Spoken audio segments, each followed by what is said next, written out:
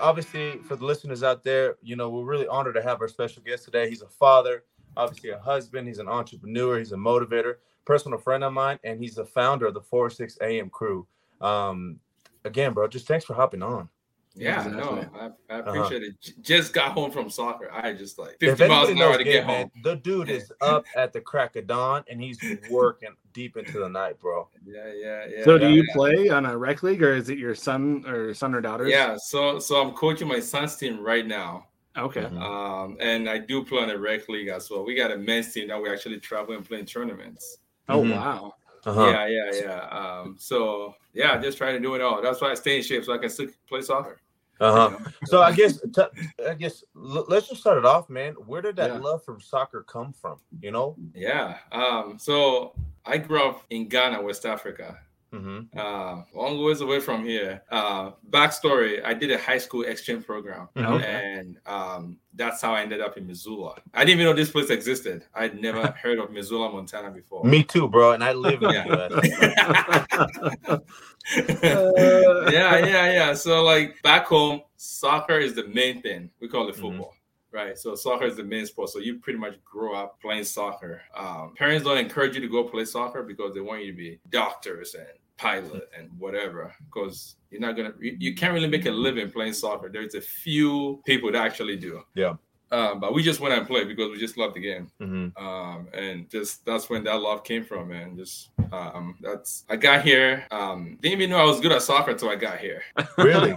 No, I didn't. Because it's so common out there, huh? Yeah, it's common. Everybody's good there, and I came here and I just hopped on the rec league and everyone's like, dang, have you seen this kid? I was 17 by then. And I was like, shit, I'm actually good at something. So that was a good confidence booster for me because I was a pretty shy kid. Yeah. You won't be able to tell now, but I was super shy. Didn't get out of my comfort zone at all. But just moving to the US, and it took one person to just tell me you're good at soccer, and sky was the limit. What is it about the game that you respect and you love? Because for me, it gave me an opportunity to kind of really disappear and step into something that I was chasing to be. To give me an opportunity to express myself in a different way. It gave me an opportunity to kind of forget about the outside world. So what did soccer do for you? Yeah, I mean, pretty much everything you said. So it was how I fit in here. Because I got here at 17. I lived with the host family. They live way up O'Brien Creek. I don't know if you know where that is. So you get to Missoula. I mean, you drive up a mile before you get to a house. Yeah. You need four-wheel drive and started tires to get there in the winter. Like, bro, you can't get up there. So me moving from Ghana to Missoula, I thought I was going to New York, to be honest. What? Oh, really? No, yeah, for real. So like back home, when we say America, so you hear about America, you think about New York, Vegas, like big cities. Like big cities, huge. Big cities, yeah. So when I actually got to New York, I was like, man, I'm here. And they're like, no, you're not here. You're not even close. And I was like, dang. So like, that's where it started. That's where the culture shock just started. I was pretty much freaking out the whole time. Then we fly to Salt Lake. I get to Salt Lake. I miss my flight. And I'm like, damn, what do I do? A 17-year-old, never traveled in my life, never been in a plane before until then. Then slept in the airport. Slept, meaning walked around the whole airport because I was scared I was going to miss another flight. Yeah. So I literally just walked around the whole airport. Then the morning came, hopped in a flight, and we got to Montana, we got to Missoula, and I just saw all these mountains flying over. And I was pretty much what was your like, first thought when you saw the mountain? I was like, this is a mistake. Like, yeah, I was like, this is not happening. Like, there's no way I'm supposed to be here. And as a 17-year-old kid, I'm super lost. Like, I didn't know what to do. So we got there, we got to the airport. My host family came and picked me up. To make things worse, driving from the airport to my host mom's house, probably 30 minutes. right? And we get on a dirt road and we just kept going zigzag. Where am I going? Yeah, you don't see anything. You just don't know. And like for real, freaking out. Like, so we got to their house. I actually called my mom right away. I was like, "This is a mistake. You should see this place. It is not good. Like it is not. There's nobody around." But like she told me, "Hey, you're fine. It's not a mistake. That's how somewhere else is, you know." And like from there, I was like, dude, this is still way better than anything I grew up with. So that was the first motivation to make it work.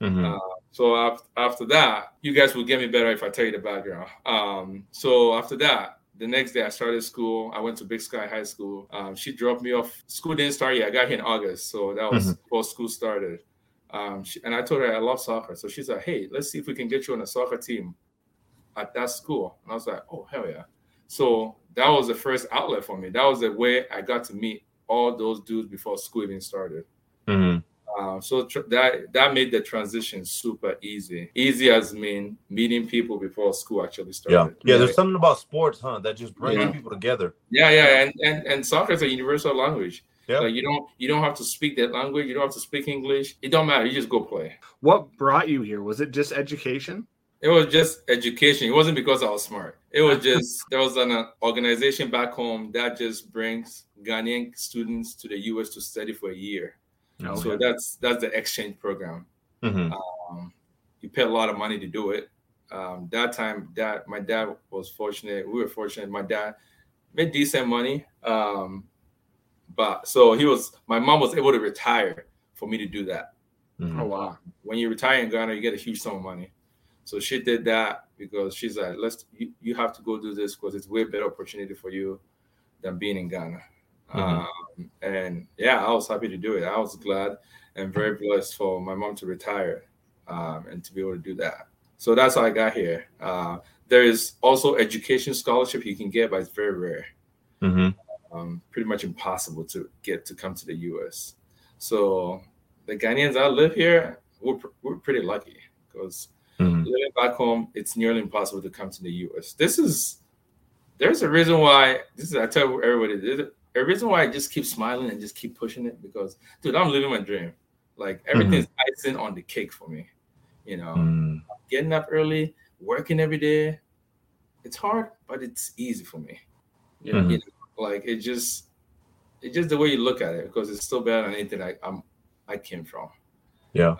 So it was a huge motivation. Just my mom said, "You got to go do this," and I was like, "Yes, I want to get out of Ghana." Like I didn't have anything going for me there, and yeah, that's how this whole U.S. thing started and came about. And so I guess a little bit more about your background back in Ghana. I was trying to do my due diligence and kind of see, and just do, a basic framework of what Ghana is, who Ghana is, the culture behind it, man. Obviously, I think one universal language, like you said, soccer. I think another is food, when you really kind of come down to it.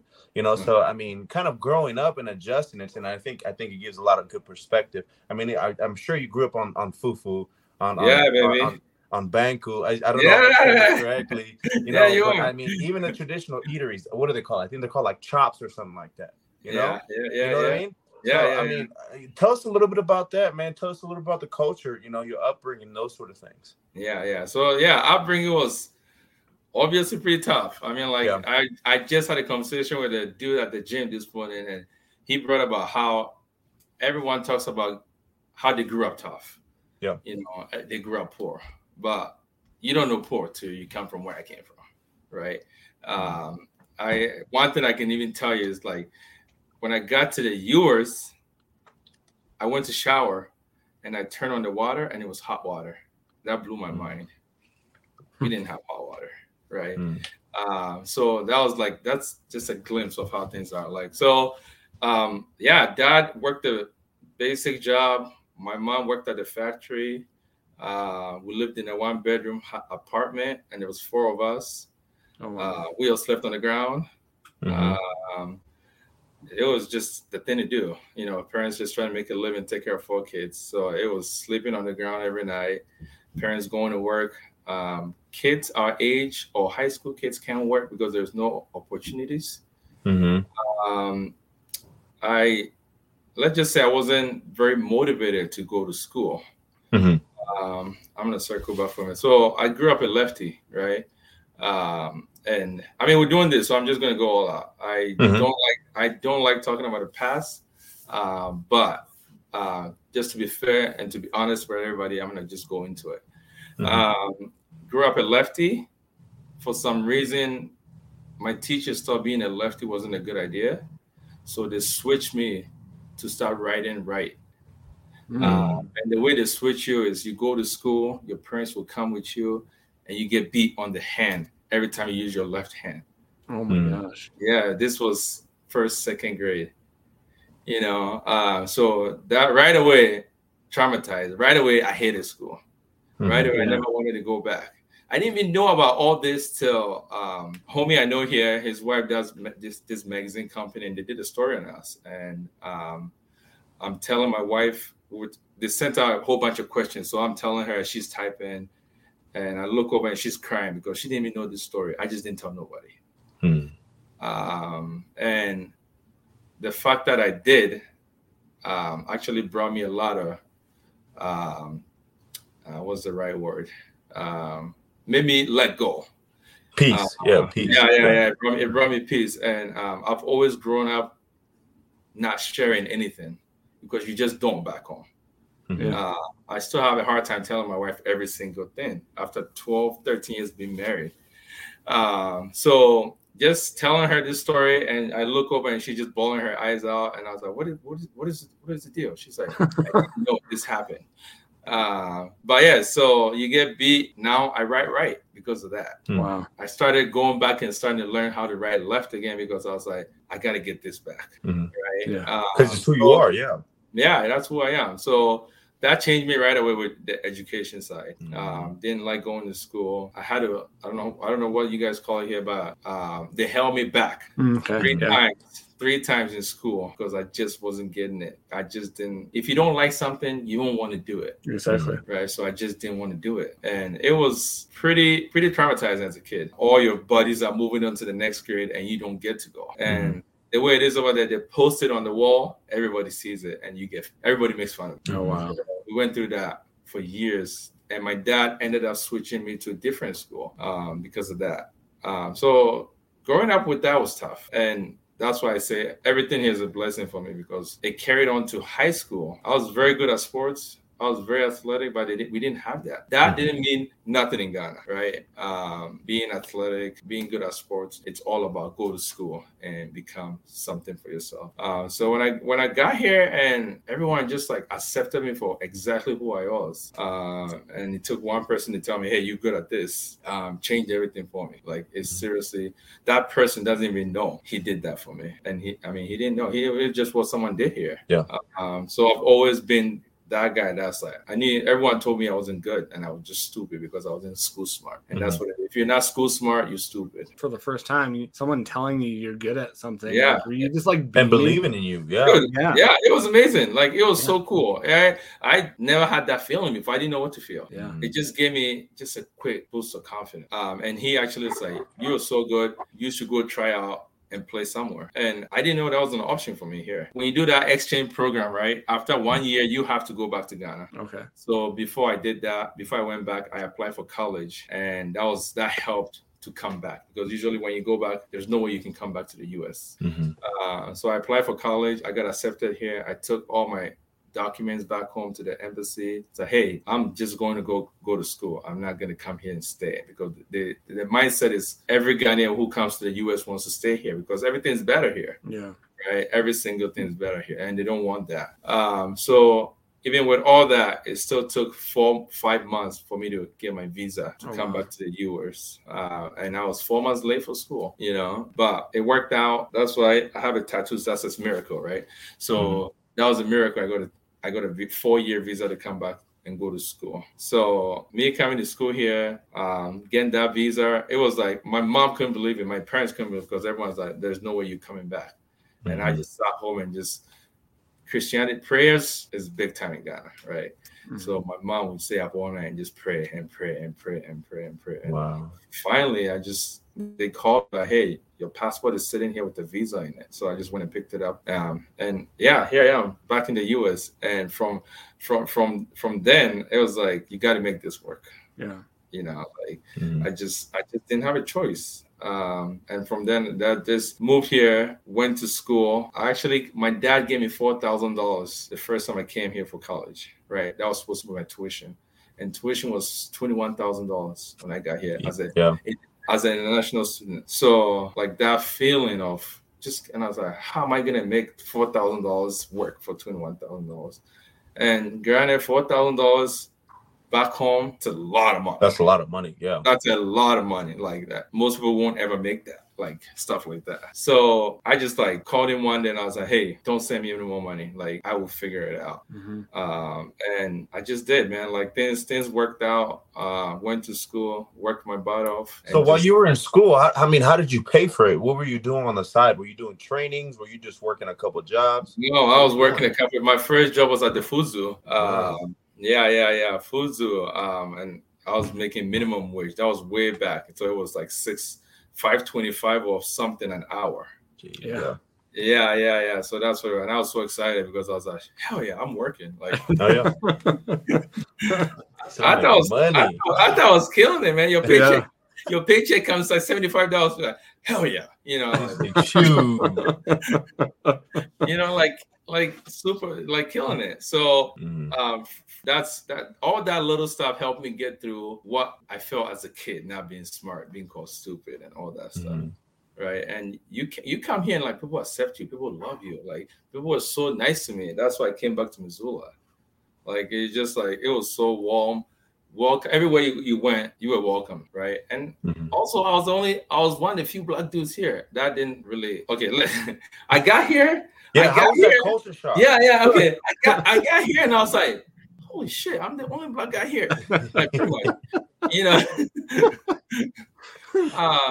It was shocking. Like that was crazy because I went to the second I went to high school, I was down the hall and everyone was white, like everybody.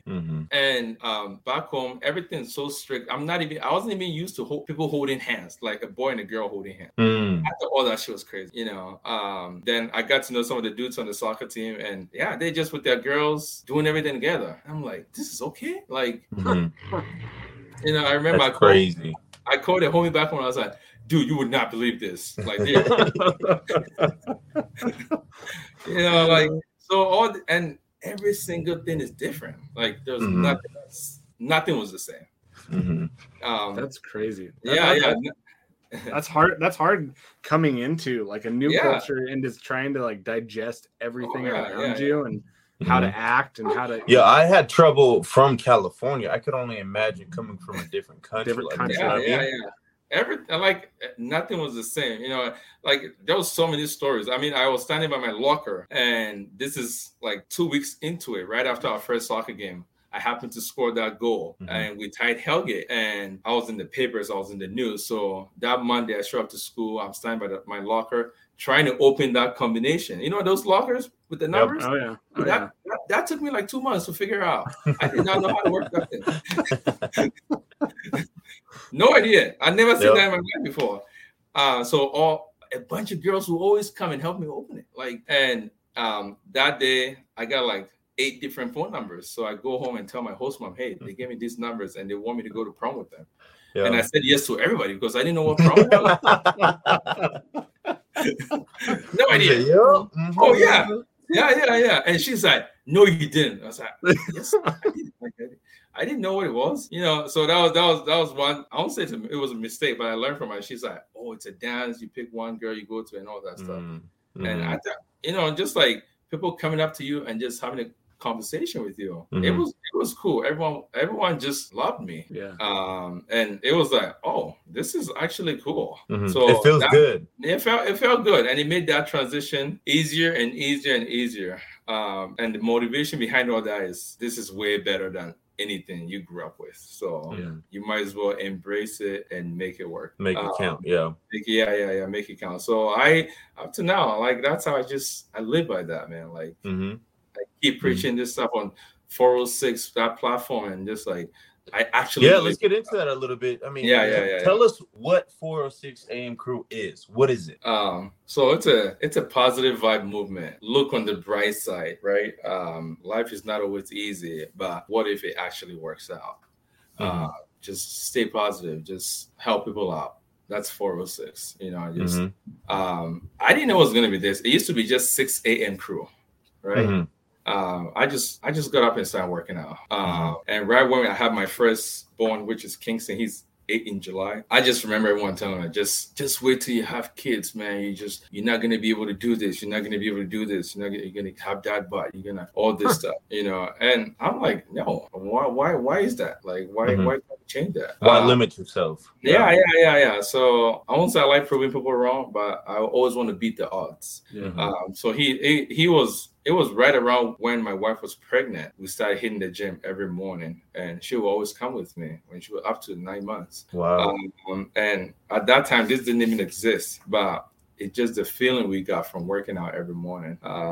And I always said, like, when I'm done in there, I feel like nobody can touch my mindset because I feel so much better about myself. It don't matter what anybody says to me. It won't change anything. So I was like, well, if this worked for me, maybe I should do it openly and just invite people in to see if this can help them too. Because I always hear a bunch of stories how it's tough to get up. I can't get motivated to go work out. I don't have a reason to go work out.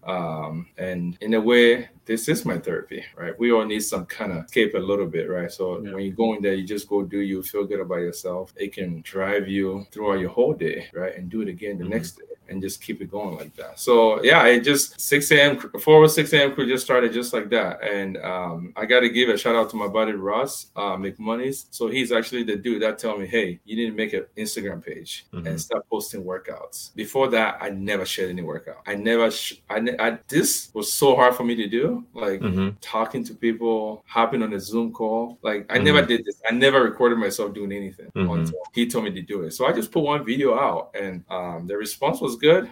And I always share the story, just put something positive on my story. Up to now, I've been doing that for 10 years now. Every morning I have to put something positive and inspirational. And I did it one time, and I got a bunch of people saying, dude, this helped me so much. Thank you. And I was like, oh, okay. So if it helped 1 or 2 people, then maybe I should keep doing it. And I just been doing it ever since and didn't stop.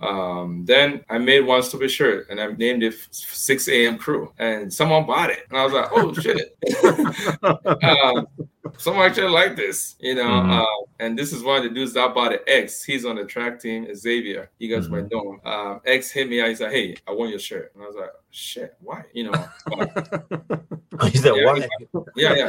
He bought 2. And I was like, oh, dang. So then I kept getting a bunch of people wanting the shirt. And I was like, well, if I'm going to do this, I want to do this right. And I want to incorporate Missoula because this place is giving me everything I have. So I just added the 40 to it. Then it became 406 AM. So that's how this whole movement started. I just want to just keep being positive and just telling people there's more to life than just, you know, sit back, feel sorry for yourself and not do anything, you know. Now, do you have a group that like works out with you, or is it like just other people doing the workouts that you're doing? No, I have a group now. So when I started, I was just training a bunch of friends, a bunch of coworkers. I'll just take them in there and just work out. You know, I seriously didn't know half of the stuff I was doing. I was motivated, so I just looked it up, you know, and I took a couple classes. Had I known, I would have went to school for that, but you know, I didn't. So what did you go to school for? Information system, which is I think they call it MIS now. I am not a computer person. I am not a desk person, you know. So get this. This is actually good. So when I was almost finishing up, I went to the College of Technology to finish up. And again, only Black dude in the class, taking computer class. I was the least computer savvy in that class. I could barely type, but they had to pick one person to do an internship, and we all went through interviews, right? And for some crazy ass reason, I got the job out of everybody. Wow. But they told me why I got the job, because they said you are actually personable. You know how to talk to people. Yeah. We know you're not that computer savvy, but all this stuff you can learn, right? And that's like, damn. So that was another thing that's like, oh, okay, that's kind of cool, because these kids were way qualified when it comes to just typing shit. Yeah. And I just wasn't. That's awesome. So because of that internship, after I did it, I was like, I can't sit behind a computer all day. I just couldn't. So just try to tap into a different avenue, and luckily I found fitness. You mentioned the dad bod. Like, I totally get you, because I'm a father of two.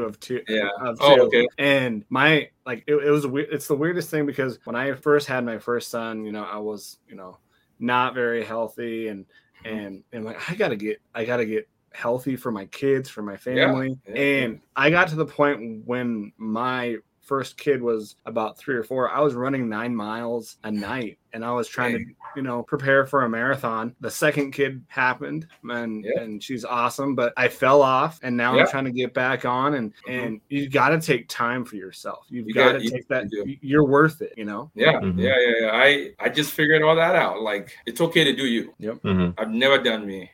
I trained everybody. So I talked about training coworkers, training friends. Then eventually people would just come work out me in the morning. So I'll just go there early at the break, and I'll just set up workouts for everybody. Even the president, Seth Wagner, will come. Really? Yeah. So the president will come. I did think I think I saw that somewhere. Yeah. He's in my videos. Yeah, that's what it was. Yeah, so you posted about it. Yeah. And it was cool. Like, because he just come in there and as confident and as respected and everything about him. Like, even he had a little insecurity in the gym. He didn't know how to push himself. I was the one that was like, hey, you can throw on 10 more pounds and I'll spot you. And he loved that. So every time he was in there, I'll always go spot, right? And he'd tell me, hey, that was a good idea. And I would say, you should try that one. Then he'd do it too. So even that, I was like, maybe this stuff we're doing is actually helping, and the president's even doing it. So it didn't have to solidify what I was doing, but it helped that grow that confidence even more. But yeah, I trained pretty much everybody for about 8 years for free without charging money. Oh wow! Yeah, I didn't know how to charge money. I just wanted to help. Like when you take people in the gym and you work out with them, everyone's out feeling so good about themselves. Oh yeah. That was the high for me. I was just pumped because everyone's feeling great about themselves. And it took up until maybe 2 years ago to start charging money. And so I talked about how my hobby now has become almost my career, my job, which is this. Yeah. I still have a hard time charging money. It is the most comfortable thing for me. Nobody knows this, but it is the weirdest thing I do on doing this. And when I teamed up with the Peak, I mean, they told me, hey, one trainer, actually, Steven, he's like, dude, you're worth it. People want to pay you to train them. Yeah. And I wish I could still do it for free, but you gotta feed this family, right? Yeah, exactly. 100%. Yeah, I think the wife would really like that very much, man. I know mine wouldn't. She'd be like, "What? What you do? What?" She did make a comment. She's like, "Yeah, you can't be training people for free." I mean, and like, to be honest, there's a couple people I still barely don't charge because I just want to give people. I have enough people that pay me, and there's certain people who don't. It's still a fine line, But now, it's crazy to think people actually pay me to train there. And there's there's the crazy ones that get up at 5 and meet me at the gym. That crew is awesome. That crew is how motivating is that, man? Because I mean, I see you post every single day. Every single day I see you driving to the gym. Every single day I see you post a workout. So you're consistent with it. But I mean, what does that do to you, knowing that you're showing up to people that are just as hungry as you? You know what I mean? Yeah, they drive me to be there. People don't know this. People thank me all the time for posting and sharing my story and all this stuff. But I say, no, thank you. Because you watching and you following me is driving me to do it even more. I did hear about someone said, oh, my videos are repeat. My driving is repeat. No, everything's every morning. If I don't go to the gym, you won't see me posting. But I do it every morning, right? I'm lucky to be healthy, to be able to get up and go do it every morning, right? Even when we're out of town, wifey looks for a hotel that has a nice gym so I can keep doing this, right? Awesome. So you get up and you go do it. This morning was hella tough But and after 12 years, I mean, it's not easy. So that's the first thing I always tell when people come through the gym. I always tell you, come through the gym first. Come work out with us for free. First one is always good because I want you to see what we actually do. I'm not going to sell you on something you haven't even witnessed or been through. And I tell you this, it's going to be hard.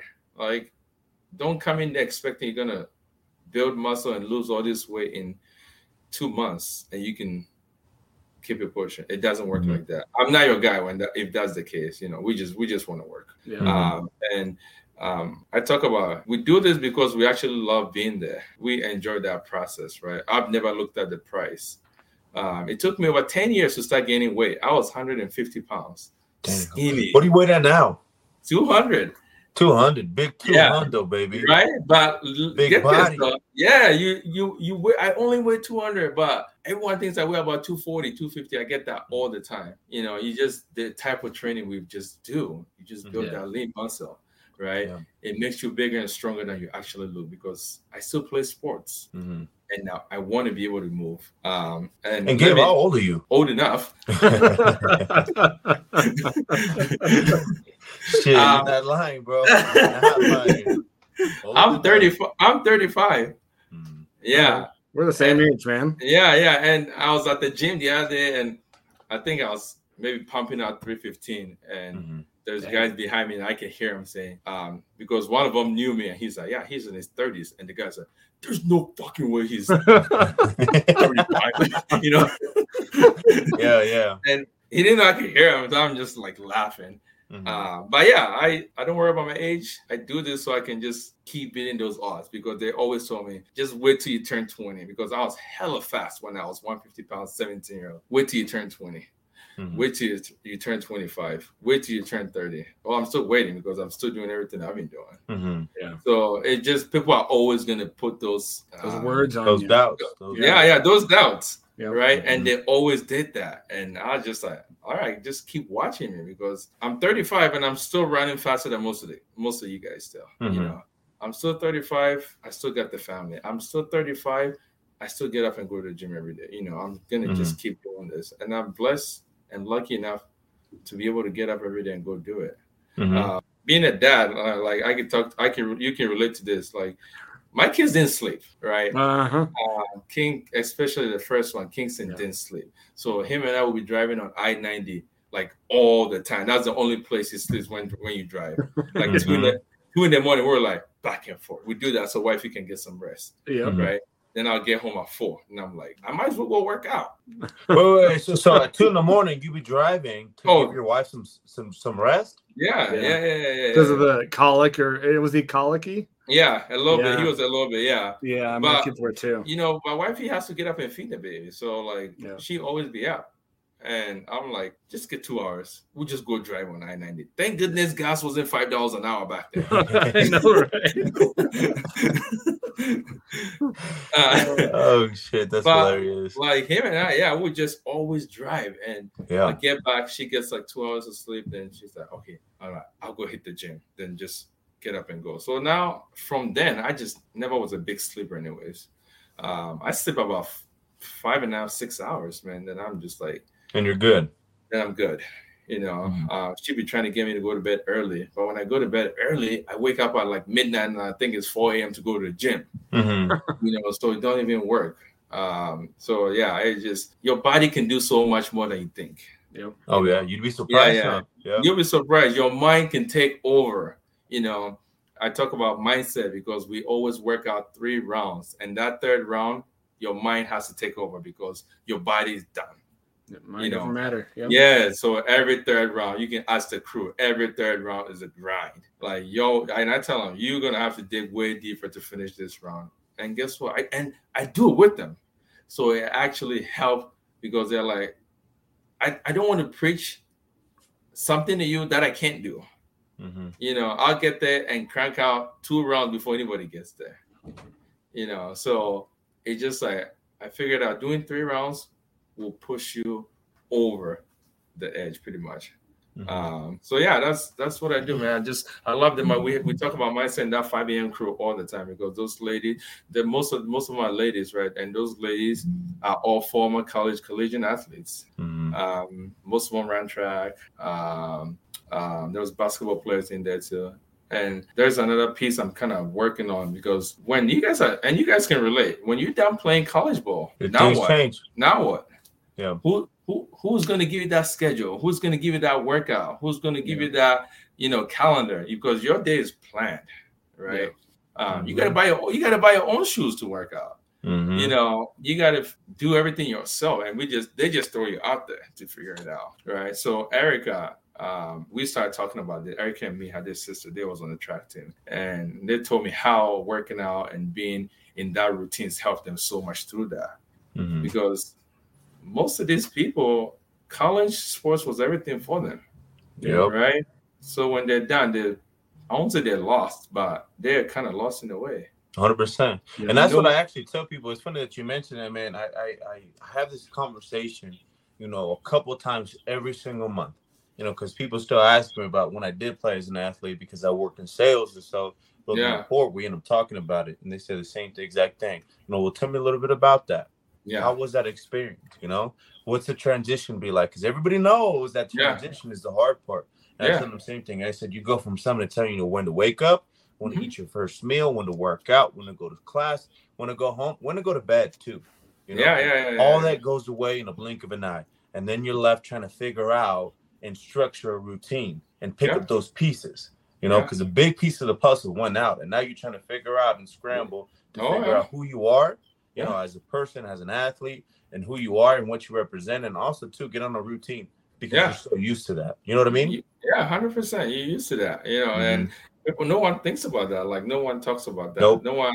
I feel like there should be, I don't know, someone athletes can talk to when they're done to help ease transition that. To help with that transition. Like that's something I've been talking to some of the coaches about because like it's hard out here. And if you can have someone in place to like ease these people, just make sure you're gonna get you ready when you're done. How it is out here because people, I know a lot of dudes that just play football and right after they're done, dreams are crushed because they didn't make the league, right? They didn't take school that serious. They just football was everything for them, right? So it's crazy. So, but I hope through this people we can bring awareness to that a little bit because. Yeah, Angel and I have said that too, like a lot. Sometimes having teams need to have some type of a mental side of aspect of it, where they're coaching mentally, but they're also coaching life after. The 1%. Yeah. Of the 1%, not many are going. Basketball, there's like 450, NBA players. Yeah. There's probably a little bit more football players than that, but that's not a lot. No, it's not at all. Like, so what does the rest of them do? Yeah.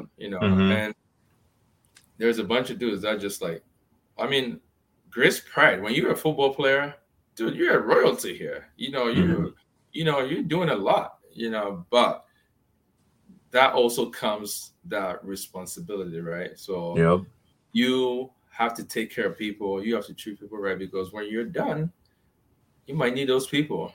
Right. There's a lot of dudes that was really good at it. There's a lot of dudes that just like everything got to their heads just because you're football players. Right. And guess what? When you was done and you didn't make the league, you didn't make those connections because you were a superstar. Everybody else wasn't anything. Right. So that's one piece of advice I'll give some of these players. Like, just stay humble. Just because you're on a team don't mean that's you made it. You just started out because at some point you might need someone else on the outside to help you a little bit. Right. Like Angel said, him and I never met, but it's the first time. Yeah. And then back to what he was saying earlier, man. When he says, "Hey, I really don't like to charge people," he didn't charge me for the shirt either. And he said, "No, don't worry about it. All you gotta do is wear it with pride." I remember you said that. wear it with pride. And that's the one thing that stuck in the conversation. I was like, wow, okay. Yeah. It's something to just give something like that, but to say, hey, you know what? All I ask in return is to wear it with pride. It really speaks to, what you stand for, and how grounded you are in it. You know what I mean? Yeah. Because it represents something, so great and extends beyond just fitness. It does. Yeah. And I think that's the beautiful part about it. Yeah. And that's how I'm trying to preach that a little bit, because everyone thinks just the posting and the videos, and yes, we do a lot of posting, we do a lot of videos, but it's not all about that, right? It's way beyond that, right? It's just like my main thing, just treat people right, just be kind to people. I'm treating my boys. I got an 8-year-old and a 4-year-old. Just be nice to your friends. That's the least I can do. Because I mean, look the world we live in now, right? Exactly. It's crazy. It's not enough of it, bro. Not enough. No, not enough of it. I'm doing it. I mean, this is a small platform, right? And I mean, I also talk about we share everything we see from everybody else, celebrities and all these people, right? It would be nice for people to share all the positive shit. Yeah. We only share the negative shit. Yeah. Because it just popped up on the news, and guess what? Someone would just so easily to add it to their story. Mm-hmm. How about when you see that positive shit, someone doing something good for somebody? How about you share that on Insta? Exactly. Mm-hmm. Right? And just keep extending that positive love. Yeah. And so we're always sharing about these celebrities we don't even know. Yeah. Yep. Right? They don't even know you exist. Exactly. But you just take care of them and just keep spreading that word for them. So that's and guess what? I share everything everybody send me. If you send me something you worked out or whatever, I know you were proud of yourself. That's why you sent it to me, right? So I'm gonna share it for you, and I don't care. I get people saying, "Are you not worried about people taking your followers?" And I was like, "How are they taking my followers? It's not even mine." Yeah, I don't know them. Yeah, how is it mine? So you send me something and tag me, I'm gonna share it. And because you are proud of yourself, and that's more than I can ever give you. Mm-hmm. So Gabe, 2 words that I see on your social media and your platform, your website, are motivation and consistency. And I'm pretty sure that's what we've gone over today too, is just your motivation and consistency. Are those the 2 words that you kind of live by and kind of preach to your people that you train, or are there other words that you kind of throw in there as well? No. So it started with motivation, right? The motivation for me to get up and go every day. What motivated me is, okay, I'm going to get deep for a minute. So I told you about how it's nearly impossible to come here, right? So when I was going to school, at one point I couldn't afford tuition anymore, right? And if you can afford tuition and you're a foreign student, that means you have to get deported. You have to go. I would literally wake up every night, nightmares, thinking I'm getting deported. Oh wow! Right? Every single night, I would wake up every night and And when you get deported, they pick you up as you are and just drop you off. Pretty much. Really? Oh my gosh. Yeah. So after going through that for 5 years, I remember every night I would dream about getting deported, me back home. And I said, there's no way I can make that happen. I cannot let that happen. So that was the motivation for me to just get up and just go work. Get up and just do whatever you got to do to make it work, right? So I just got up and just started working. I just got up and did whatever I had to do. I was riding my bike in the cold, and I hated the cold. Dude, I would literally get to work, and I'm bawling my eyes out because I'm just so cold. And I would just do it every single day because I was like, if I don't do this and be able to pay tuition, I'm going to end up back home where there's nothing. So that's why that motivation. So the fear of getting deported was really the reason why you got up. It is. To really go to work. And this was before kids. Mm-hmm. This was way before kids, right? Then the kids came in. Then that changed, right? That motivation was still there, but it's how can I stay disciplined? So that's my other word we use is discipline, right? Okay. How can I stay disciplined even though I don't have to worry about getting deported anymore? But I have to figure out a way to keep this going. So that's when the discipline comes in. I don't even preach working out to my kids. They just see me leave. They know I'm going to the gym, right? Yeah. My son, Kingston, tells me he wants to do 100 push-ups every night before he goes to bed. And I'm like, bro, like so 100 what push-ups. does that do to you, man? Because I mean, that's ultimately a big reason why I stepped away from being an athlete in general. Is obviously I knew that I wanted to, pursue that at one point in time, but ultimately I thought, you know what, I have bigger dreams, and those dreams eventually end up being a father one day. That's one of the dreams that I had. And if I keep playing this way, I'm going to cripple myself where I can't go work out with him. I can't play basketball and football with him. So what does that do for you, knowing that, you don't even have to tell your kids, make sure you go do push-ups, make sure you go work out, that they see you and they know, hey, dad's going to the gym. Hey, dad, I want to do push-ups. Hey, dad, let me work out with you. What does that do for you? Man, it's everything, man. Like the first time, he wanted to come to the peak with me so bad. And I'm like, dude, you can't go to the peak because there's no kids there. I said, but you go. And he said, but you there every day. I'm like, yeah, I am, I guess. And I was like, why can't I guess I am taking you there. So then I took him there and he did every single workout I did, not with weights, but he would do everything with body weight. And these kids love the peak, like they just want to go and work out like that. Yeah. And I just want to live by example, growing up, dad worked a lot. So he was around, but he wasn't around to play with us like how we do with my kids here. And I just want to be involved as much as I can with them. And I didn't even know I was leading by example till he told me he wanted to do 100 push-ups every night, till he told me he wanted to go to the peak with me every day, like stuff like that. Then I'm like, damn, they watch everything you do. Oh yeah. Like, oh yeah. Yes, they do. They actually watch you. I mean, there was a quote I posted a while back, and it talked about how your kids, something that lines of leading by example. They watch you. They know all your movement more than you even know yourself, right? And like that one took me back, and I'm like, damn, like you really got to watch what you do, and you don't always have to tell them. Oh yeah. Yeah, you'll say something. I'll say something, and I'll look over, and my son will say something like I said like a couple weeks ago. I'm like, where did he learn that? Oh crap, he learned that from me. Like, oh, okay. Yeah. So like these kids have taught me so much. And if you told me this, I've been in the US 18 years now, right? I lived in Ghana 17 years now. I've been in the US 18 years. If you told me this when I was 17 or 16 that I was going to move to the US and 18 years later, I'll be a citizen. I'll have 2 kids. I'll have a house. I'll have a wife. I would have said you were crazy. Like everything here was unexpected for me. It didn't happen by accident, but just me busting my butt to make it work, right?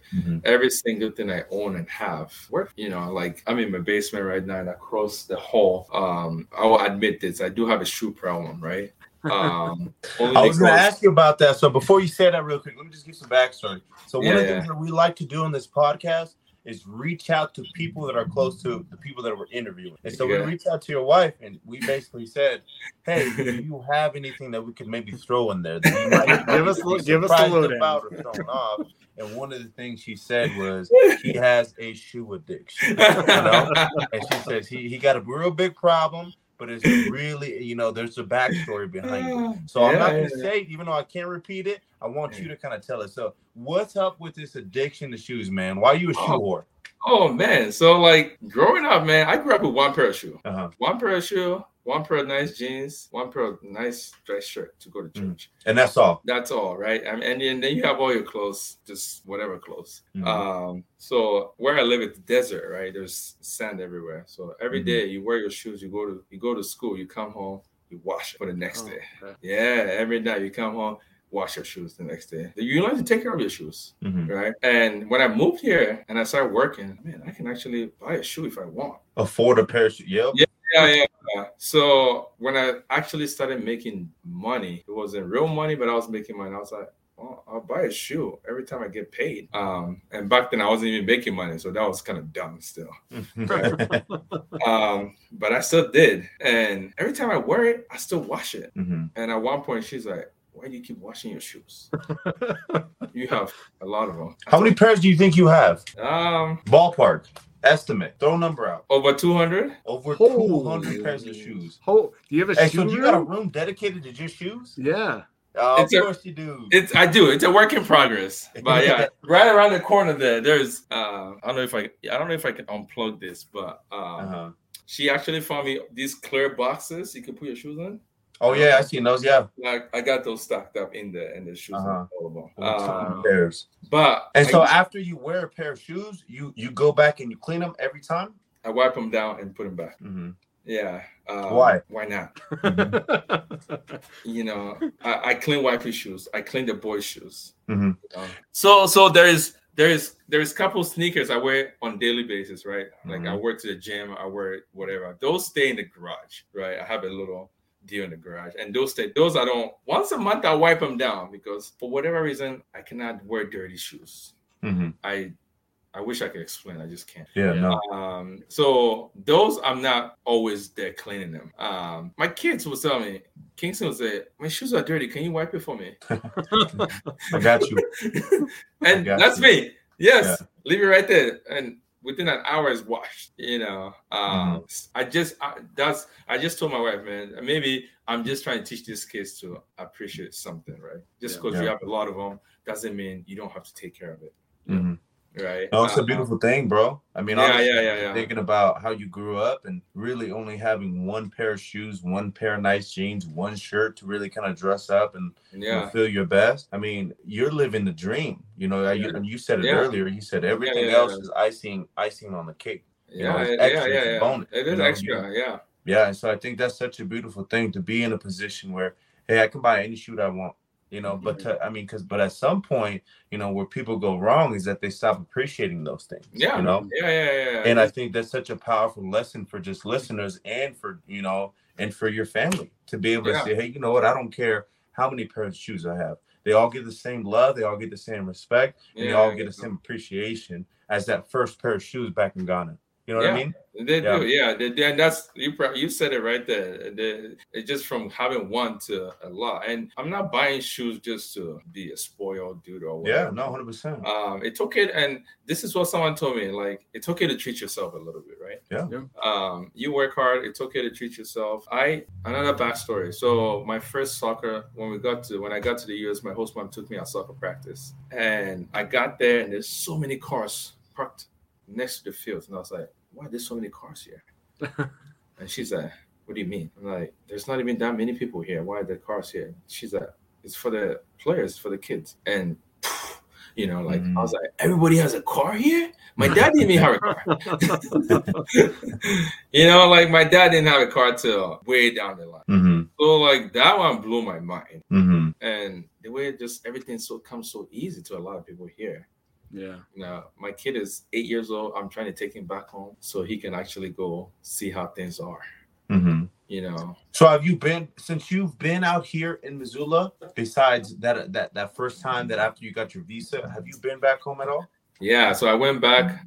When I came back for college, I couldn't go back till I became a resident because if you go back, you can't come back. Mm-hmm. So I met Keisha through this whole process. Then at some point we got married. When you get married, you become a resident. Then after a couple of years, you become a citizen. So I've been a citizen for about 7 years now. Mm-hmm. Congratulations, bro. Yeah. Yeah, thanks. But I waited to become a resident. Then her and I went back after we got married. So we got married. I'm not going to try to remember. 12 years ago. And her and I went back right after we got married. Then so it took 6 years for me to go back, and that was pretty tough. Then after that, I was able to go back every other year. Oh, that's beautiful, bro. Yeah. I'm actually going back in December. My ultimate goal is, right when I took Keisha, I was like, I want to be able to go back every year so I can see my mom and dad. Mm-hmm. Yeah. Have your mom and dad came back out to Montana? No, it's too far for them. Like I just booked a flight to go back to Ghana in December, and this is the first time I've spent Christmas with them in 18 years. Oh wow. And it's the flight there is 32 hours and 36 hours to come back. Oh my gosh. It's a grind, you know, like I hate flying, but I was like, that's the only way I can go back. Like, I do not like flying. Mm-hmm. Keisha and I, one of our friends got their pilot license. They're like, hey, I'll take you off flying. I'm like, okay, sweet. Mm-hmm. Then we get on one of those little planes, and I'm like, this holding on. Let's go back down. That's when I knew I hated flying. And those low planes, you feel everything. Oh yeah. We were in the air for 30 minutes. It felt like 2 days. For real, it was long. You know what? So I guess now that obviously I'm sure your family kind of knows of your success and how you created such a following, and how kind of inspirational you are. But what did they kind of say about it? I mean, like how proud they are they? Yeah, they're pretty proud. How I grew up, they don't express this type of feeling. Mm-hmm. Okay. Yeah. Your parents love you. They won't tell you they love you. They just love you. Yeah. Right. I never knew that. Like, this was actually a conversation I had with one of my mentors here, my boss, who I've worked for forever. And having kids, like I tell my kids I love them every single day, right? Mm-hmm. Every single minute. I never heard that before. Mm-hmm. So I just never heard it from my parents. So it was hard for me. After I was like, man, like, how come they never said it to me? Yeah. And he said, like, it's just how the culture is, man. They love you, but they don't know how to express that. Yeah. And my mom will always call me and thank me. I sent her money a couple of times, and she'll call me and like almost be tearing up and telling me, thank you so much. And I'm like, you don't have to thank me. Like, this is what I got to do, Mm-hmm. Then that's her way of telling me I love you. Thank you for helping me out and stuff like that, because they took care of me, and I have to return the favor. That's how things work where I'm from. That's how it works in my culture too, bro. Right? Yeah. I take care of my parents, and I'm one responsible for it, bro. But that's what it is. You know what I mean? Yeah. So you take care of your parents. They take care of you when you're a kid. They're not supposed to take care of you. I tell my little man, you think I have to take care of you? It's my job to take care of you. But yeah, back home you can't work, so everything lies on your parent. Mm-hmm. So when you grow up and make something for yourself, you return the favor. So that's me trying to return the favor. I can't give them every single thing they need, but they pretty much have everything they need, and I can just support them and financially when I can, Mm-hmm. And I'm pretty gracious and blessed to be able to have them like that. So like that's her way of like calling me. She's always calling and checking on me. I'm the last born in my family. There's 4 of us. As of 5 years ago, I helped move my sister and her family here. So they live here in Missoula. And that's been such a blessing. She has 3 kids of her own. So I have a direct family here. She actually just got her citizenship a couple months ago. Congrats, bro. That's awesome. Yeah. So that was a big stepping stone for my family for sure. Because she was also back home and there was nothing really happening for her. So now she's here, she works, her family is all here, and we're pretty lucky. So that's all. I can just keep preaching that, man. I mean, I'm not preaching it just to preach it. I'm living this blessed life and not just telling you, hey, just look on the bright side, because things will actually work out. That's all I did. I only had to stay positive because I didn't have anything else. Mm-hmm. I had to look on the bright side because I couldn't look anywhere else. Mm-hmm. And that's how I'm going to always be. Because why worry if you can't do anything about it? Mm-hmm. Right. So Gabe, like, what do you like after all this, like what you've done, what do you aspire this to be? What do you, farther down the road, what do you want this to end up to be? Yeah. What's the end goal? Yeah, that's a tough question. I read that question when you guys said, but I want to be able to open a training center back home and just help kids develop. That's awesome.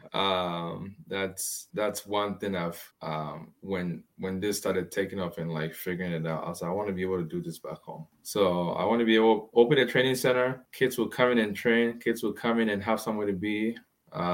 Kids will come in and eat. That's a big thing there. Mm-hmm. Because there's a lot of kids starving, man. Like there's a lot of kids that just don't have a place to go. So as of 3 years ago, before COVID happened, I just went back and just did charity work for my neighborhood. Mm-hmm. I took soccer jerseys because soccer is everything there, right? Soccer balls, cleats, played soccer with the kids, fed the kids. And this year I want to do it on a much bigger scale. So I'm going back in December and hopefully doing something bigger like that. Bro, that's awesome. Yeah. Just to go give them food. I mean, that's all it is. Mm-hmm. Play music, play soccer, and just eat. You've done everything. That's all they want. And guess they don't have much, but man, if you go there, they're just happy with music and just dancing. And guess what? We have everything here, but we just like keep complaining. That's why I'm telling all the kids I train, like, you have every single thing here. Your parents are paying for you to come work out. You have a car, you know, you wearing $100 leggings, and you still complain. You know, that $100 will feed someone for a month in Ghana. Wow. You know, so it just perspective stuff like that. So yeah, that's the end goal, is to be able to just go do that back home and be able to travel back and forth to see the family. Because one big thing that's been this year was tough for me, because like my parents' birthday came through, and I talked about that on my story a while back. And it was tough because I missed another birthday. And I haven't celebrated their birthday in a long time. Last time I went home, I surprised my dad on his birthday, and I want to be able to do that every year. So the goal is to be able to go back every year and help celebrate their birthday. Because if you don't see your parents for 3 years, you see them that 4th year, they look completely different. Like, you know, every time I see them, they've aged more than I'm used to. And that's been tough. I don't want to go home because something happened. I want to go home because I want to go visit. That was my main motivation, to go home in December. I told wifey this, like she knew. I told her, I pretty much like, I need to go home in December. I was going to take Kingston and her, but hopefully next year we're actually going to do a family reunion in Germany, because my sister is in Germany. So I'm just going to go by myself this year. But it was something. It was a dream just to go to home for Christmas, because Christmas is a big deal, and I just wanted to celebrate Christmas with. Yeah, no. So I actually read about that. I think Christmas is bigger than birthdays, is it not? Yeah. Christmas is the biggest. Christmas is bigger than anything. I mean, a lot of things in Ghana. Christmas, everything shuts down for Christmas. Awesome. And you talked about birthdays, right? So I got a story for you. So Ghana, for birthdays, we get a hard-boiled egg in a meal. Oh. That's your birthday present. That's your birthday present? That's your birthday present. That's what you get for birthday. Wow. Right? Think about this shit, right? And here, like, I came here and I was like, fuck, there's eggs everywhere. I can eat 10 of these if I want. You know, like, stop. And you drink Coca-Cola. It comes in a bottle. You only got pop on occasions. You know, you don't just go grab stuff like that. And like, we have everything on our disposal. You know, like, your birthday comes, your mom makes you this meal, and you're happy as hell. Like, you got it all. You know. So it's just like that little thing. That's what keeps me grounded. Still, I think about all this shit all the time. Right. And like, here, birthday, you get in the car. What? Crazy. You know, like, so, like, if you think about stuff like this, how can you not be grounded? How can you not be, you know, humble? And how can you not? It just, so I kind of want to shine light about, you know, just because you got it doesn't mean you got it. You know, you think about someone else once in a while and don't complain so much because your life is good here. That's awesome. You know, yeah. But yeah, man, I just wanted to throw that one in there because that's one I always tell wife. I said, maybe I should give these kids egg one day for their birthday and see what happens. Just see what they do. So they know. Yeah, they're not gonna have it. Like, that's no, they'd be pissed. Yeah, my body throw it back at me. Yeah, well, seriously, that's what they'll say. Yeah, they hate eggs. You know, and I have a hard time because my kids are so spoiled. My wifey's mom and grandma, they buy them all the time. You know, I don't help either because I buy them shoes to match mine. I don't help. But it's just like, wifey and I get in fights because I was like, we just can't buy them any more toys. Yeah. This whole basement is their playroom. You know, there's a hoop right behind me. They have everything down here. They don't even come down here and play. And we keep buying them stuff. You take it for granted a little bit, huh? Yeah, they do. So I'm struggling with this because I'm trying to figure out a way for them to appreciate some of this stuff and know that. And Kingston's been good because he's just, every time he gets a toy, he has to give one out so we can donate it. So that he's good at. So I feel like slowly I'm tapping in there a little bit. But yeah, you want to spoil your kids because I didn't have any of this. So I want to give them everything I didn't have, which is everything. Yeah. So it's tough. As a dad, I'm having a hard time with that for sure. Yeah. Is that why your big push is you want them to go back and see where you grew? It is. Kind of realize, hey, you've got it. Yeah. It is. That's why he's 8 in July, and I feel like 8 to 10 is about the age he will actually know. To go back. And I mean you guys already know, everything's super high. Plane ticket is $2,500 to go back home. That's crazy. Yeah. So if I'm going to take you, I want you to like really know what's going on. Yeah. Not just to take you and take you there. A while back, I told I was going to take him to Ghana. He was hyped, and he asked me if there's a basketball hoop there. Like that's where his mind is at right now, right? So we might wait a little bit, but yeah, I want to take you back and go see, like, you have it all here. Yeah. It's not like that everywhere else. And I've met so many amazing people through this, that's traveled back to Ghana or back somewhere, and like they see how it is there. And when they come back, like their demeanor is all different. Everybody really appreciates the stuff they have here. And even the people I don't know, people just reach out to me because they see the Ghana flag on my story. And that's why I have it there. I have a Ghana flag and a US flag because these are my homes. Right. And a lot of people reach out to me, yo, you from Ghana too? And I'm like, yeah. And it's just like an instant bond, and we talk about a lot of stuff. So as much as people tell me, thank you for doing this, I thank them for doing this and following me, because if it wasn't for them, 406 wouldn't be anything. I don't think it's anything, but it's something right now. So the motivations and the hunger. I mean, the hunger is always going to be there. And I keep telling people, I'm not going anywhere. This is me. I have to get up and go do it no matter what, if I'm training someone or not. So if you want to, this is where the consistency comes in, right? I will always stay consistent as much as you want me to stay consistent, right? If you want to work out, I am there no matter what. And I always extend that invite to everybody, even Angel. Oh yeah. I just tell them, come through, just come work out. I'm there. So I get a lot of people asking, like, so do you charge people if they show up or not? Most people do, but I don't, because I'm going to be there no matter what, even if it's all about you. So it's cool if you come because you're doing it for you. You're not doing it for me. But if you don't, I'm still there.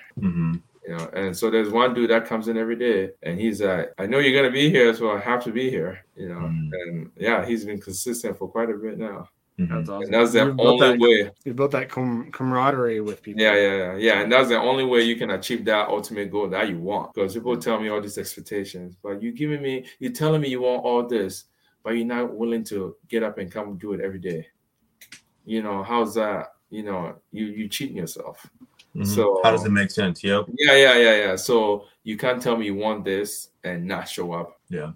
The next day. So if that's what you want, you show up and do it. I can't force you to work out. I don't force anybody to work out. If you hit me up, I say come through. If you do, cool. If you don't, ultimately you pretty much wasn't ready to do it, or when you're ready, I'm still here. Yeah. And that's what I tell most of my clients. Yeah. But yeah, it's been good. I just like preaching this stuff to other kids, because I have a bunch of high schoolers and middle schoolers I work with. I talk about all this. We talk about appreciation, just that big expectations everybody has, and thinking their parents have to do this. How about once in a while you tell your parents thank you for, the stuff you do for me, and stop expecting everything all the time. Yeah. When you say appreciation of expectations,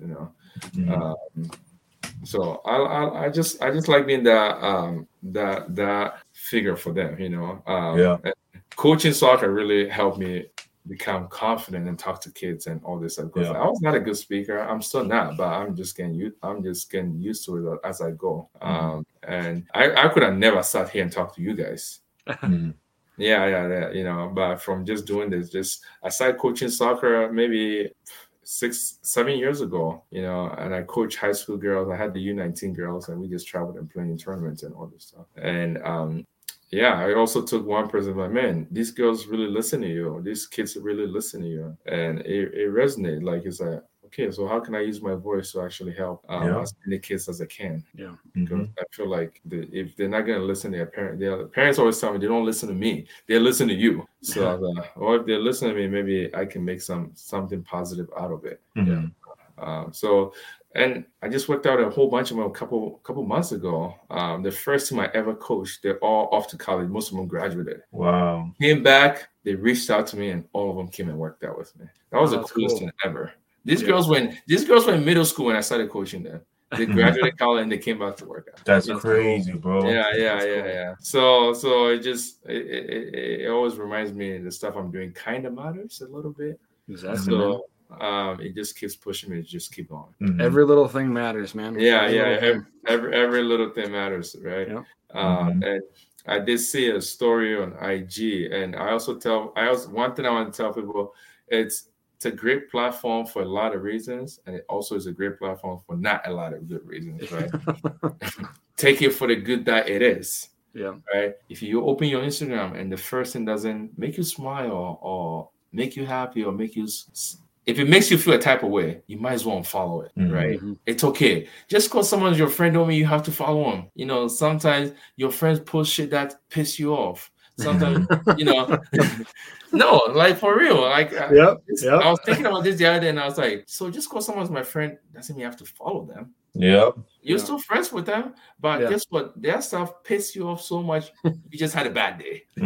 Right? So it doesn't really. So think about the people you follow and think about the stuff you put on your IG, because post stuff that will inspire you. The first thing you open your Instagram should make you smile or make you feel good inside. And there's a lot of that out there. You know, if I go through my feed, there's a lot of it. I just like a lot of motivational stuff. A lot of stuff I put out, I've seen it on IG. I just posted one yesterday talking about peace and love and skin color don't matter, right? We're all one. Yeah, there's this dude I just talked about it and inspired someone on the street, and I saw it, and it just hit me, so I just shared it. And so there's that. But guess what? They push out all the negative shit, and that's the stuff we share. That's the stuff everybody shares. Yeah. So if we can help change that a little bit, I think slowly our world can get a little better in that way. Just push more positive, and hopefully it won't ever overlap the negative, but it might help a little bit. Yeah, you never know, and you never know who you're saving to or helping. I think that's one of the craziest part about it. Yeah. You don't know who watches your story that needed to see. Yeah. You know what I mean?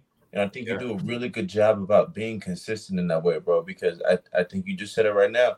Everybody knows that negativity's out there. There's no surprise, you know, you expect it at this point, you know? Yeah. But you don't see as many people posting that positive stuff. And so one small post reaching out to a couple hundred people may change somebody's whole perspective on the day. I know it's done it for me before in the past. You've done it for me too, Gabe, you know, just with some of the stuff that you post. You know, I'll see you wake up in the morning, post at 5 a.m., something extremely positive on your way to the gym, and I wake up in the morning and it sets me in the right direction. It makes me inspired to want to go chase my hero, which is me. You know what I mean? There you go. Thank you. Yeah, for real. And that's all I want.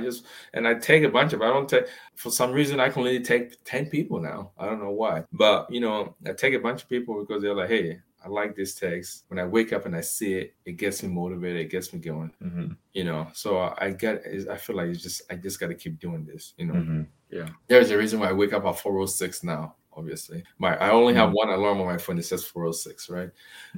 So I can get to the gym, get a warm up on the treadmill, and do my posts before everybody shows up, before I set up and all that stuff, right? And it's just a habit I've created, you know, and you just create that positive habit. It's tough. It's not easy because everybody asks me, how do you do it every day? And I'm like, I don't know. I just get up and go. Shoot, I wish I could tell you. I do not know. I just get up and go. I'm wired with this. Like I literally leave the house, forget about my lunch, forget about everything. You know, Rife's like, did you know you forgot your breakfast and your lunch again? You forgot everything. Yeah. I prep the night before. My stuff is on the counter in the kitchen. I wake up, come downstairs, get ready. I'm out. Oh, garage door is open. I'm out every single day. And I just have to get there no matter what. Thankfully, I was very fortunate through the pandemic. I got it. It didn't affect me that much. I was still able to work out almost every single day because I created my own gym at the shop. I worked, you know, just fought a bunch of pieces and still got after it. You know, I just couldn't stop. That first week was probably one of the worst things ever for me because I was trying to figure out how am I going to work out, you know, because it just keeps me sane, man. Like I get to work, I get anywhere, and everybody's like, dude, you are always in a good mood. You are always happy. It's because I just went and did me. I just wanted to work out. You know, that stuff matters. It's okay to take care of yourself. It's okay to, and that's one thing I always tell a bunch of my high schoolers. They talk about everything, right? They tell me everything. And like, this person's only posting because they're on vacation and they're on the beach. And I'm like, okay, I get it. It's annoying. But maybe that's their way of feeling good about themselves. Like, positivity. You know, like look at it that way. You know, like it sucks they're on the beach and you're home working or whatever. But maybe that's their way of feeling good about themselves. And you don't ever know what someone is going through. Exactly. Just because they're posting on the beach and doing all that, how is that hurting you? Yeah, you don't know what's going on behind the scenes. Yeah. And there's always something going on behind the scenes. You just don't know. So maybe that's the one positive in their life. Let them live it up. Yeah. It's okay for someone to just live it up and you not feel a type of way, and don't be so sensitive about someone else's post, because what they're doing is got nothing to do with you. It doesn't affect you. Yep. It doesn't affect you. So just let it be, So, and that's the other one thing. Just like they seen this post, fuck this person again. Your day is shit because you just saw one post from somebody. So it's all mindset, man. Just how you look at stuff. Like I always preach about just cheering for someone else, man. Dude, if someone does good, I am hyped. I will post about it. I would do everything to be so happy for you, because when you win, I feel like I win. When you're happy, I'm happy. Guess what? If everyone in this world was happy, this would be a happy place. Yeah. Right? So someone's posting about their accomplishments or something they're happy about, dude, you should be happy and not feel a type of way just because they're celebrating on IG. That's just how I look at it. And people like to post the good shit, and just when they're having fun. Okay, so what? They don't want to post their bad stuff. Yep. Like it's okay, because everyone say, oh, they live that social media life and all that. Well, maybe that's the one good thing they have and they want to share it. Yeah. So I'm okay with that. I get why people are not, but we can also look at it in that other light and be okay with it, if it makes sense, So exactly. That's why 406 is here, man. I just want to keep preaching that positive word, no matter what. And hopefully, when everybody is happy, guess what? This world will be a happy place. Well, man, I can't thank you enough for doing that, and just the positive vibes that you're sending people. It's contagious, and it's going to keep on growing. I just want to let everyone know that you can reach out to Gabe at 406 AM Crew on Instagram. Also, you have a website, 406amcrew.co. Definitely go visit those sites.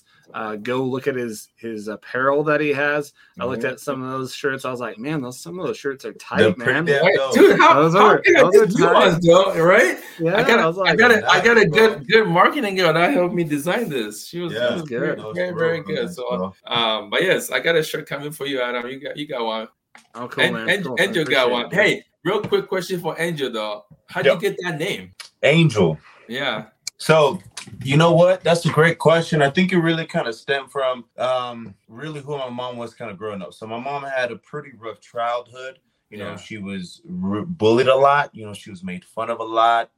And she was put in some really hard instances. And I'm sure she's fine with me kind of sharing a little bit of her story. But similar to kind of how it was hard for you, Gabe, it was hard for her in her own way. It was the same thing. It was waking up every day, walking 7 miles to go to school. It was coming home and having to sleep on the ground, and it was coming home and being insecure about not having any friends, besides really kind of her extended family. So because of that, and also too having a troubled mother who was addicted to, a lot of different types of drugs, And so because of that, my mom is traumatized in a lot of ways. And because of it, I think she grew up a little bit scared of everything, Yeah. And so because of that, when she was pregnant with me, my real dad wasn't around. And so because of that, she was a single mother, pregnant at 16 years old, getting kicked out of the house, trying to figure out, what am I going to do? Wow. And so because of that, in certain ways, she tells me that, she says, for you and all your brothers, I prayed so hard and with such intent that you would be all the things that I was never able to do for myself, And so for me, she prayed, hey, I want to make sure that Angel always can protect himself, I want to make sure that he's never going to go, without needing anybody else or anything else. He's always going to be able to provide for himself, And ultimately, with a combination of that and also having me, because in the time that's really scary to go through that as a 16-year-old, 17-year-old, But ultimately she says, hey, you're my angel, because I think, in her eyes, I was able to give her something that, only God could have given her. And so because of that, I'm her angel, That's cool. That's really where it stems from. Yeah, bro. It's kind of the long story short. Oh, that's awesome. good. Yeah, that's because awesome. it's all a lot of Christianity in Ghana, right? There's like 75, 80%, maybe 85 Christianity in Ghana, Muslim and the traditional people, right? So Christianity is too. My name is Gabriel. My long name is Gabriel, so it's Angel Gabriel. Okay. So my mom always called me Angel Gabriel, right? And another backstory, first class I went to in high school, my teacher said, "Can we call you Gabe?" And I was like, "Why would you call me Gabe? Gabriel's my name." You know. That's the first American experience, right? And I thought it was so crazy. And she's like, "Well, we call a lot of people their short names here." And I'm like, "Okay, I guess Gabe it is." So from that, Gabe started, right? And like, it's cool. And just story about your mom walking 7 miles to school, and that, I mean, we can relate to all that because most villages and where we went to school, you hike downhill to get water, right? You pump water. You hike a couple of miles to go pump water, bring it back uphill, cold water, and shower with it. Right? Oh gosh, that's what we're doing every morning. Yeah, like, you know, so like, and that's the other side of it. Like, it's so crazy out there somewhere. Like, we don't even know. You know, you just get up, walk next room, and just turn on the shower and just shower with hot water. So Gabe, this is a weird question. Do you still take cold showers now? In the summer, summers I do. Okay. Yeah. So this is actually a funny story. So got done working out. I work and taking a shower. I always shower at work, and a dude wanted to play a joke on me, so he turns off the hot water. The hot water. Yeah, and like, I shower just fine. So I got out, and they're all out there. Like, I didn't even know he did that. Like, you know. And he's like, "I turned off the hot water." And he's like, "Oh," I was like, "Yeah, I shower just fine." Then I thought about it, and they're like, "Oh, that's why they're all out there like that." You know, like so. It's crazy. So in the summers, I do like I don't mind cold showers because you just got used to it. But dude, now I'm such a baby now though. Like, I need that hot shower. You know, I'm like super spoiled. I can't even walk outside barefoot anymore, and I grew up barefoot. Yeah. You know? So really, wow. Yeah. We played soccer outside barefoot all the time. Toenails are all messed up because of that. But that's why I have a lot of shoes to cover it up. But yeah, now I'm like a baby about everything. Like, you can't even. I walk outside like King Sandy my slippers, you know. Like, but I mean, that's the life we're living now, man. Yeah. And I won't trade anything for nothing, you know. Like, I embrace everything that I went through. It made me who I am. And before I moved here, I mean, I actually went to an all-boys boarding school. That was before I came to the U.S., you know. I mean, this story just goes back. There's so much shit. And that was the only way I was able to move here at 17 and take care of myself and make this work, because it was boarding school. So you go to school for about 3 months straight, stay on campus, big campus with 12-foot walls around you so you can't get out. And you stay there for 3 months and maybe come home for like a week and a half and go back to school. That's how it is, you know. So it's all dudes, all tough. You getting beat left and right all the time, you know. So you have to figure it out. And I feel like that really helped me become who I am when I got here, because I felt like I've been through the worst. Yeah. Except the cold and snow. That was new, you know. Yeah, what was that like your first winter? Yeah. I mean, obviously, I know you already said you hated it, but yeah. I remember this. It was Sunday morning. My host mom was very Christian, so we was getting up to go to church, and I walked outside, and there's white stuff everywhere. And I remember I walked out, and I walked right back in. I was like, "What the heck is that?" You said no. Yeah, pretty much. And she's like, "Oh yeah, that's snow. You should come check it out." And she's just out there, and I was like, so I go over there, and it's just like snowing on me, and I'm like wiping it off my shirt every 2 seconds. And she's like, "You might just want to leave it because it'll melt off." And I thought it was so crazy, but I thought it was cool. And I lived in the basement of her house, and I remember always getting so damn cold because the basement is always chilly, obviously. Then I think just living down there helped me adjust to the cold even better, because it don't bother me that much. You know, winters are just long. Yeah. But the cold really doesn't really bother me. I wear hoodie. I'm still not used to wearing a coat. I'm always in a hoodie. Right. My wife is like, "You need to wear a coat." I got a hoodie. I'm fine. You know. And that was one of the big challenge. My host mom got me a jacket, and I would never wear it because I was like, I'm not used to wearing jackets. I only wear a shirt. Then the first time I didn't wear it, it got hella cold, and I froze my ass off in high school. I was like, I need that jacket. Yeah, I need that jacket. But so all those little lessons, just like they start to rack up, bro. And like I said, you know what? I'm really fortunate because for those first couple of years, it was just me and my mom. And so because of that, I was able to see life in a different type of way from a different type of struggle. And so because of that, she's my best friend. Yeah, that's cool. And so because of that, we've been able to develop things, and I think I have a little bit of a more unique perspective, simply because I was able to be a part of that, that initial struggle, because obviously we all have our own struggles, but being able to share that with somebody else and share that perspective, I think it does something to you. And I think that's what I'm so passionate about people, simply because, conversations like this, Gabe, Lord knows that I needed it, Simply because you're able to provide perspective that I don't know about. You're from a different part of the world, and I'm sitting there having a conversation with you. How lucky am I? You know what I mean?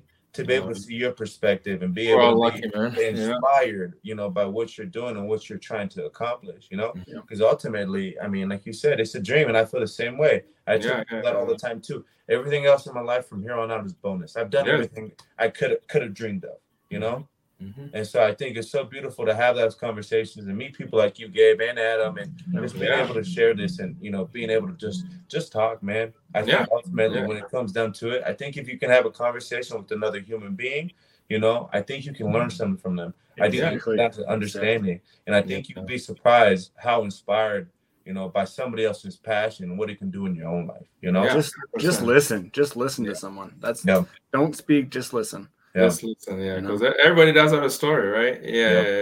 But you're right. Adam is right. Just listen and always don't stop learning, because, dude, I don't even know half of this stuff I'm doing. I just figure it out and I just keep learning. Every day I learn new shit. I feel like I've always made it a goal. Every week you got to learn a new workout. Every week you got to come up with something new. And just leave that door open. You just never know. I pretty much have 3 full-time jobs. That's all I do. But my wife was like, "How are you still doing this?" I literally sometimes I go from 4 a.m. to 8 p.m. And I'm fine. I get home, I'm not even tired. I just wired up still. Wow. I wish I had the energy. Dang, man. And that's all I know. It's just I just gotta work. I love what I do. I'm so lucky to figure out that I like this shit, because it doesn't feel like work. That's why I'm able to just do it. You just get up and go do it, and you don't feel like work. So it's just like, if you can find that passion, if you can find that hobby that you can turn into a job, that's a dream. Like, it seriously is. You don't have to be the richest dude. You don't have to have all this money. You just gotta love what you do, and that's all I do. People back home think I gotta figure it out. Everyone thinks that when you're here and you go back home, they treat you like a royalty. You're pretty much like a celebrity over there. Really? Oh yeah. Wow. You pull up, everybody will come to your car. Really? So it's not all that. I'm real with them. I'm like, dude, I'm literally up at 5 working 12, 15 hours a day. To make this work. So it's not just me being here and all of a sudden I got to figure it out. It just doesn't. You have to put in the work. It's like everything else. That's why this fitness thing just works, because I just stay in there, and I keep telling myself, I just have to win. I just can't fail.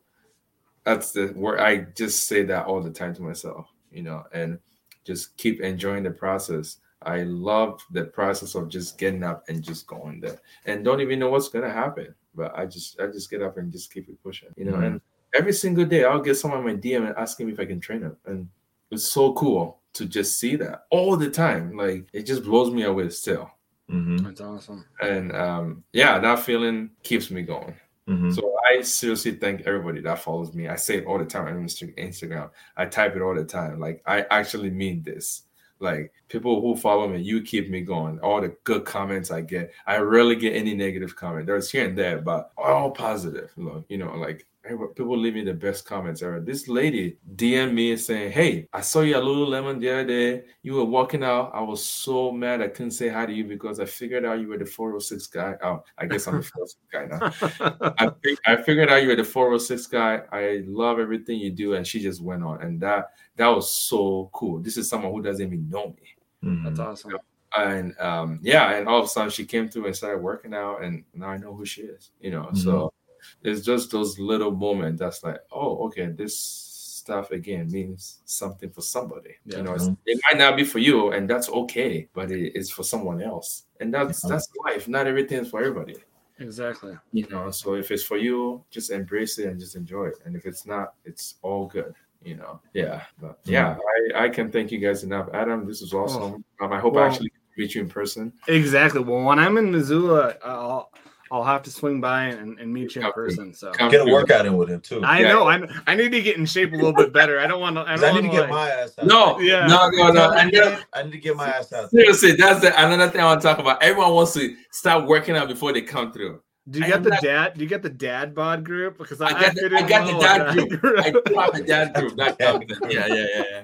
I get all the crew. I just be posting all the weird stuff, and everybody's like, "Oh, I gotta get in shape before I come through." No, I got all. You just gotta show up, baby. You just gotta show up. That's it. We can modify anything. We train beginners. We train intermediate. Everybody. All right, this fit is for everybody, and also. It's 406 a.m. crew, but it don't matter when you work out. I just prefer the mornings. I just got to make the shirt that says 406 p.m. crew. Right? Because I do train people in the afternoons now. So it's not just because you're not doing it in the morning doesn't mean you're doing it wrong. It's a mindset. Yep. Figure out what time works for you and just get up and just go do it. Or work and go do it. Or lunch break. Just you figure out that time, just go work. Another thing I want to throw in there, like most people treat workout like a chore, right? Nobody wants to do a chore.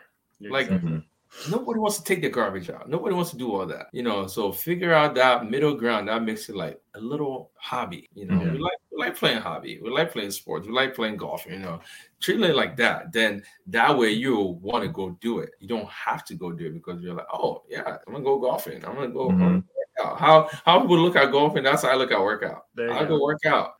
Some days I get 2-3 workouts in, and I'm okay with that. So if you can change that mindset about working out, I promise you will make your life hella easy. Because it is hard. Why make it harder by thinking it's a chore? Exactly. Yeah. So looking for what it is and just switch that mindset a little bit. 100%, bro. So we don't have to work out. We get to work out. We get to work out. We get to it is. Yeah, bro. We can't thank you enough for hopping on with us. Exactly. Bro. It really has been really, really good to be able to hear your side of the story, a little bit of your background and who you are as a man and what you're trying to create here, man. And so again, I mean, we're hoping, that you continue to grow, continue to accomplish those dreams that you're chasing, brother. We're really proud of you, and I'm just really proud to know you as a man, bro. So I respect everything you do, and I appreciate you just hopping on here, bro. Yeah, likewise, man. Thanks for having me, man. This is awesome. It's what I needed to start get myself back into shape, get that extra motivation. So thank you for coming on and spending some time with us. Like I said earlier in the podcast, guys, at 406 AM Crew on Instagram, at 406 amcrew.co is the website. Get yourself some awesome apparel. And go work out, get in your groove. Yes, come get the groove on. We'll take it easy on you. Exactly. All right, Gabe, bro. I appreciate you. All right, thank you guys so much.